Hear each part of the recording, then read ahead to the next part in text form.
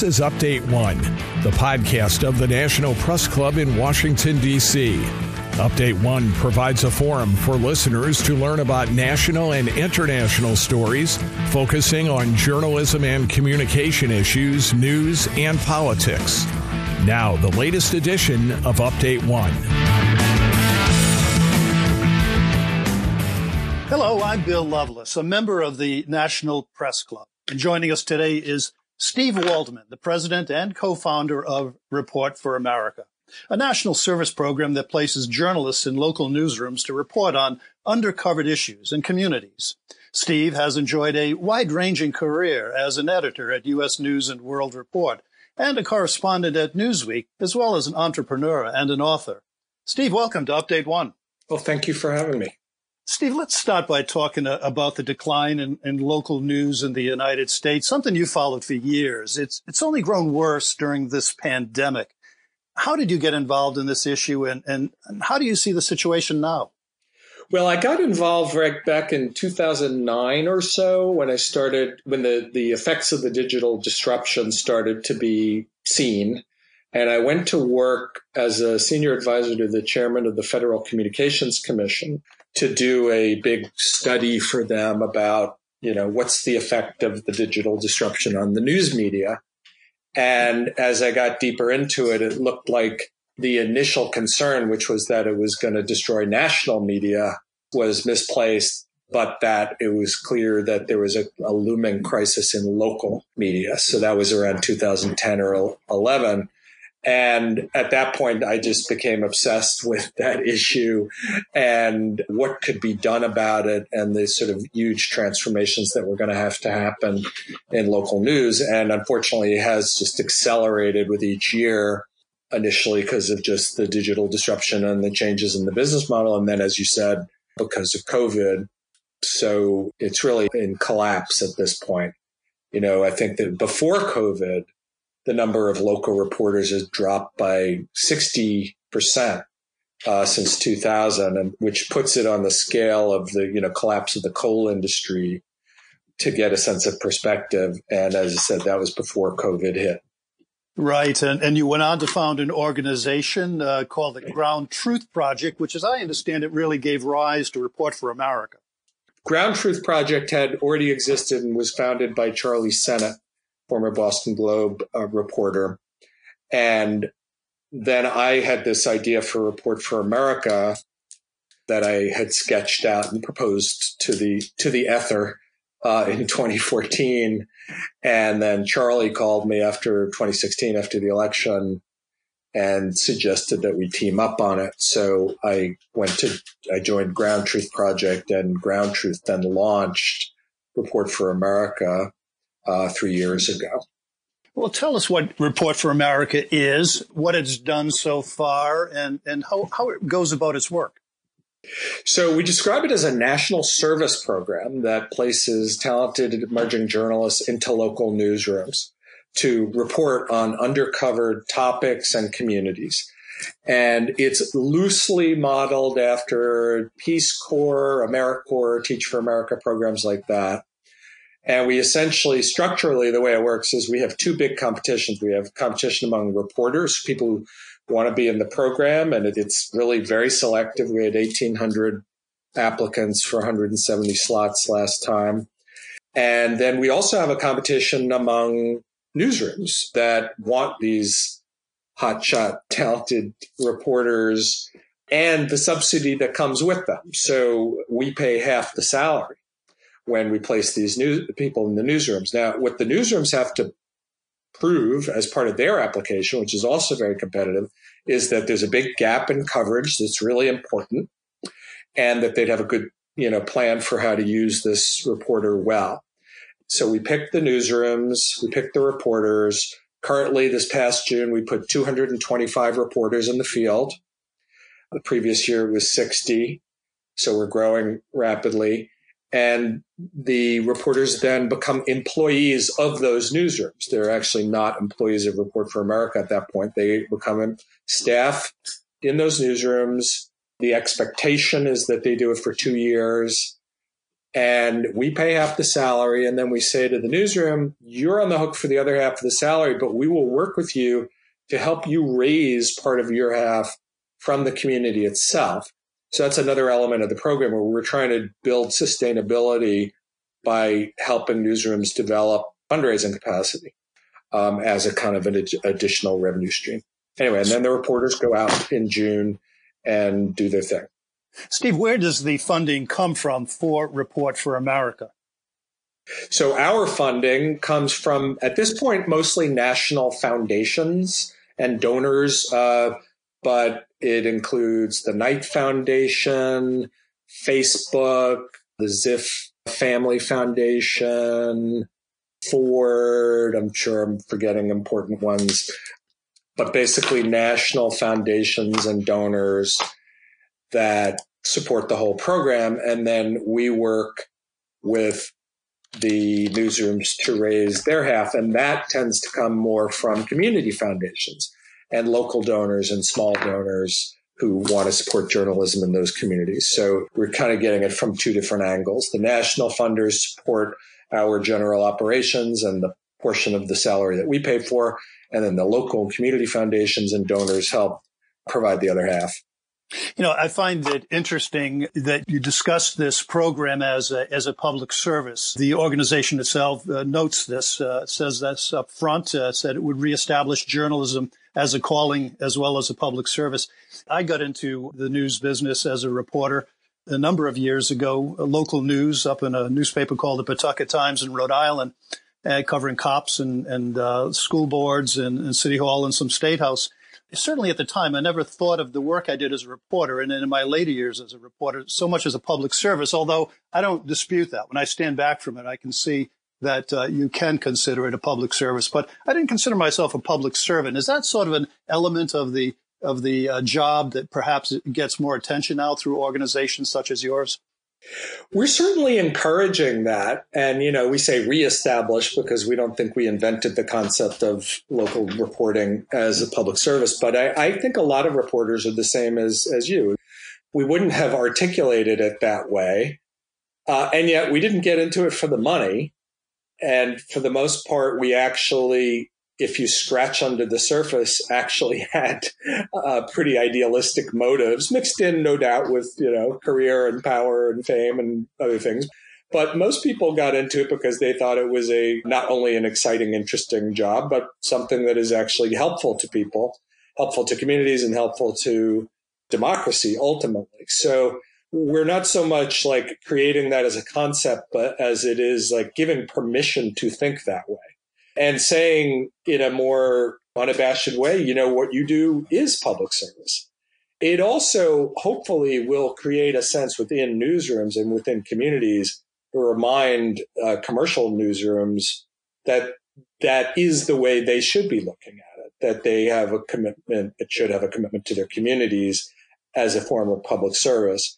And I also think that it will help if journalists look at it this way, if newsrooms look at it this way. It will mean that the philanthropic world will offer more support, which I think is in the long run important. And B, I think that mindset can help in the multifaceted project of restoring trust in the media from the community itself. I agree with you that journalism has never been a profession where you went to make a lot of money. And I certainly didn't. I think it was probably a year before I calculated what my actual annual salary was. But and I think that's reflected in the pay that Report for America says participants can expect to make, somewhere between $30,000 and $45,000 a year. Is that enough to attract many applicants? It sounds as though it is. You mentioned before the large number of applicants you had. So the pay doesn't seem to be a deterrent here. No, it isn't. But we also are conscious of the fact we don't want to be accidentally depressing wages. So the way it works literally is we don't actually set an amount. We say to the newsrooms that you should pay them whatever you would normally pay someone at this skill level. And that actually leads to a pretty broad range. Like there were some newsrooms that were under 30,000, and we recently put a floor on it and said we weren't going to do any newsrooms that didn't pay at least 30. but some are 30 and some are 50 or higher in the big cities. So it's determined by whatever the kind of normal entry level or early career salary is.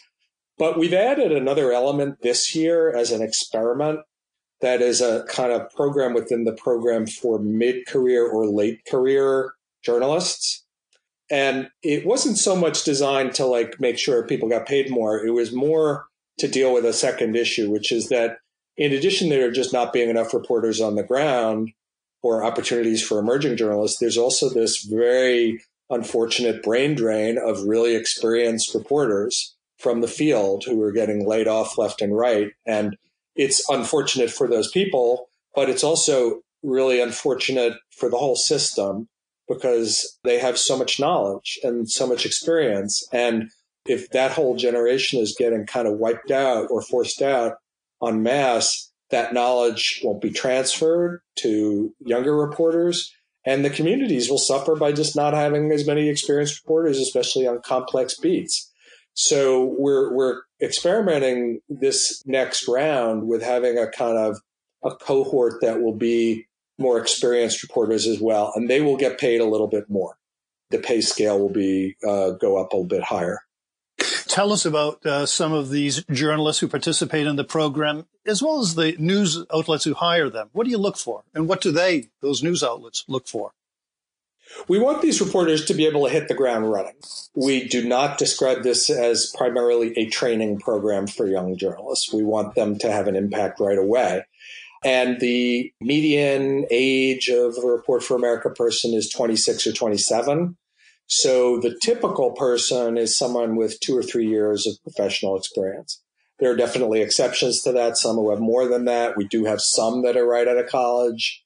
They tend to be, superstar, editor of the college paper, 5 different internship types. And they actually are great. So the average is a few years of experience, but there are some, on other ends of the spectrum. And that's the main thing, is that they have the right spirit, but they also have skills to have an impact right away. Not that they're not going to learn, and we do want the newsrooms to, these are early career journalists. So like any early career journalists, they've got things to learn, and we want newsrooms that will help them with that. And that goes to your second question, is like, what kind of newsrooms? Well, one of the things we want with the newsrooms are places that have a good culture of mentoring and still have adequate editing. That's something we've really seen, is that the crisis in local reporting has been joined by a crisis in local editing. And we have had newsrooms that desperately needed reporters, but we couldn't place reporters there because they didn't have any editors. And so we didn't feel in good conscience like we could put a reporter in a situation like that where they wouldn't be learning and the quality of their, reporting wouldn't improve because there wasn't editing support.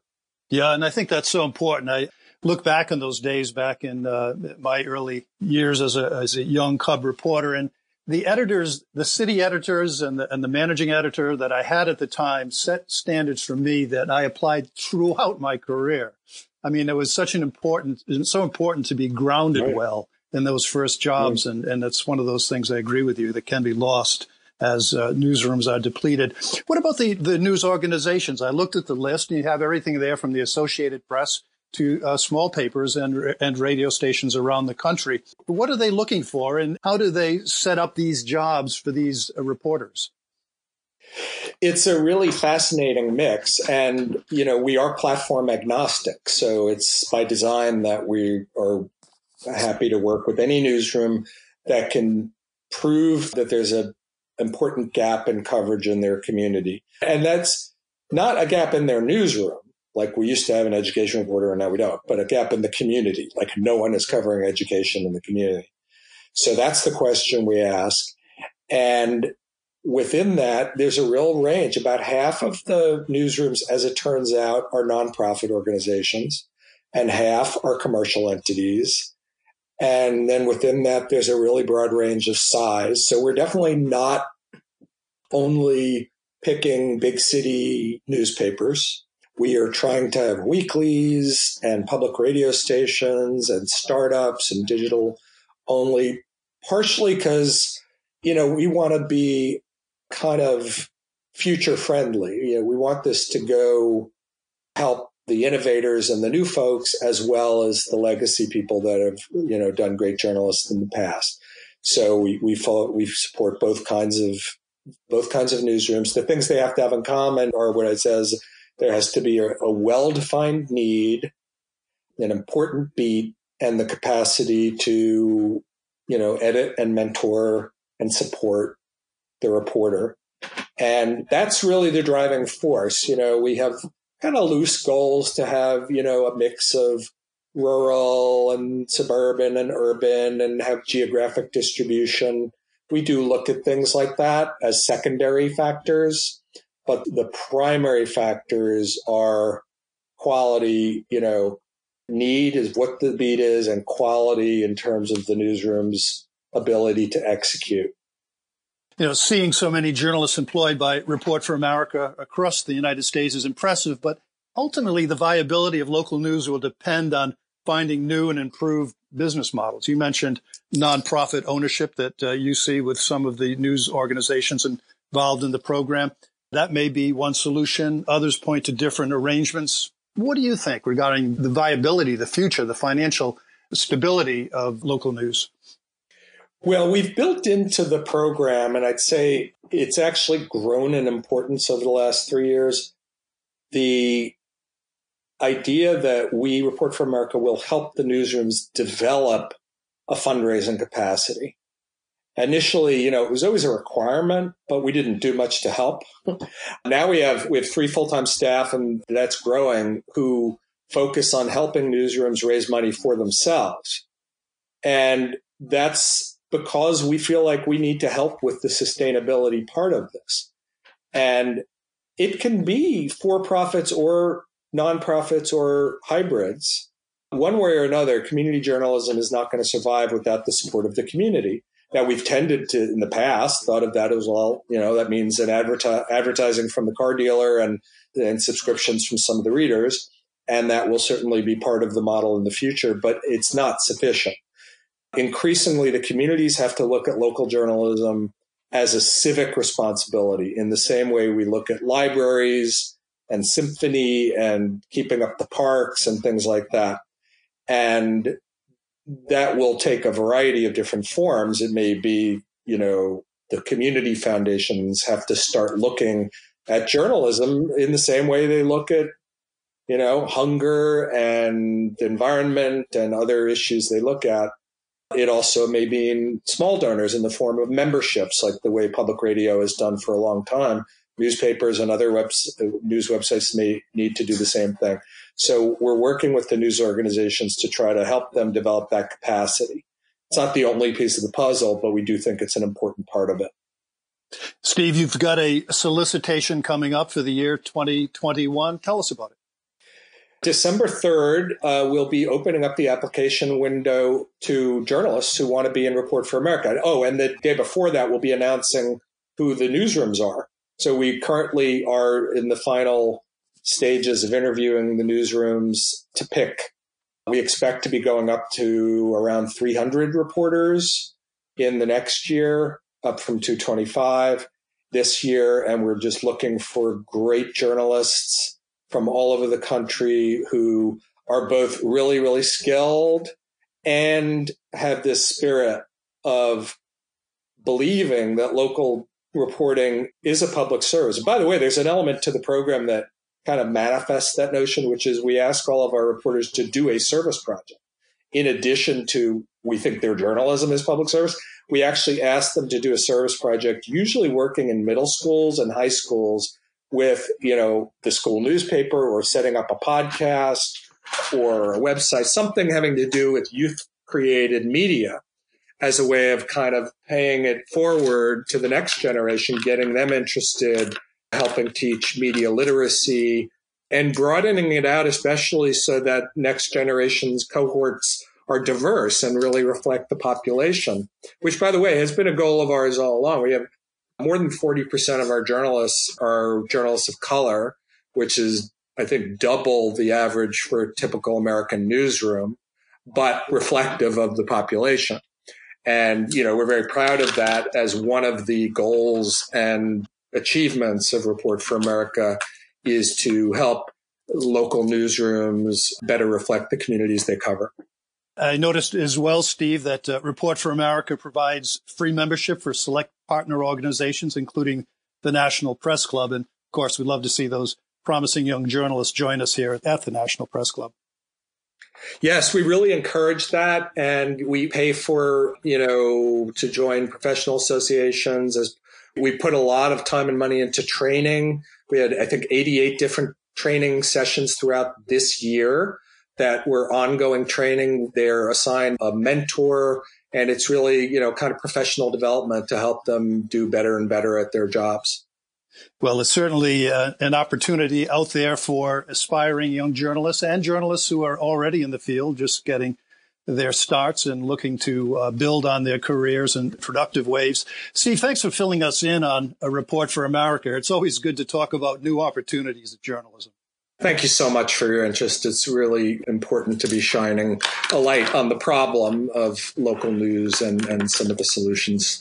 For Update One, I'm Bill Loveless. Thanks for listening, and please tune in again.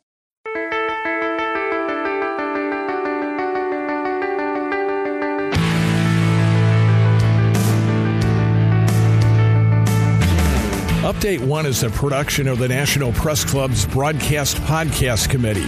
You can comment on this podcast or any episode of Update One by sending an email to updateonepodcast. That's update, the number 1 podcast @gmail.com. Thanks for listening to Update One.